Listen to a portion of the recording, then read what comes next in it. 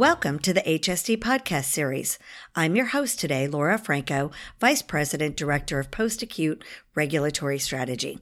Today, I'm joined again by Beth Lori, Compliance Director and Corporate Compliance Officer for Life Care Services. Beth is charged with overseeing the healthcare compliance program for our skilled nursing facilities. And today, this is number 7 of a 10-part series where we have been reviewing the CMS Compliance and Ethics Program. So welcome back, Beth. Thank you, Laura. I am so glad to be here. As you know, I started this 10-part series in March 2018, starting with the introduction of why we need this program and the elements of the CMS Final Rule Compliance and Ethics Program that make up its foundation. That's great. That's great. Yes, and we have been going through each one of these. But before we dig into today's topic, can you just give us a quick refresher on the specific elements of the program?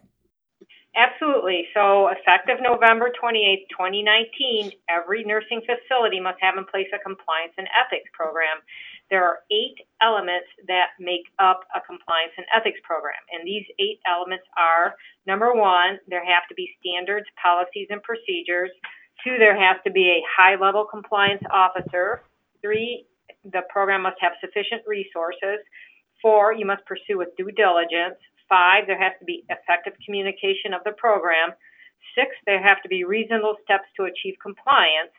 7, there must be consistent enforcement of the program. And 8, there must be responsiveness to address any violations or alleged violations of the program. So let's discuss the details of what our listeners need to know today about Element 6, because we'll be focusing on Element 6 today, and that is reasonable steps to achieve compliance. Correct. So the nursing facility must take all reasonable steps to prevent similar violations, including any necessary modifications to its standards, policies, and procedures.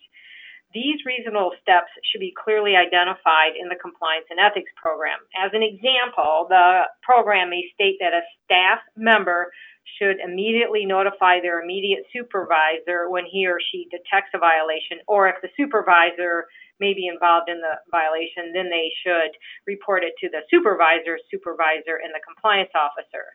The nursing facility should also include the steps necessary to comply with any mandatory reporting requirements such as resident abuse, exploitation, or neglect. So should the nursing facility use legal counsel to report any of the violations?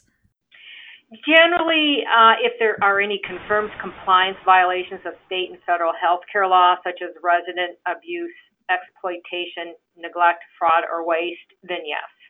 Okay. Now, you mentioned steps to achieve compliance. Can you give us some examples of what those steps might be? Yeah, so some guidelines on taking reasonable steps are when the company receives any reasonably reliable report or indication of a potential violation of the Compliance and Ethics Program or the Social Security Act that encompasses all of this has occurred, the compliance officer or his or her designee should promptly investigate to determine if an actual violation of the program or the act has occurred. There also should be undertaken corrective action steps that are warranted by the conclusion of the investigation. And some examples are, if a company's investigation finds overpayments that do not amount to fraud, waste, or abuse, it should repay them using the normal repayment process through the MAC. Then also the company should consider if it needs to make any system changes to prevent a recurrence of the same or similar billing or claims problems. If a company's investigation suggests fraud, waste, or abuse, it should consider enlisting the help of legal counsel and, under his or her direction, any outside experts, if they're necessary, to commence an internal investigation, which should include a review of documents, system analysis, and interviews with appropriate employees, residents, and or family members, vendors, and volunteers.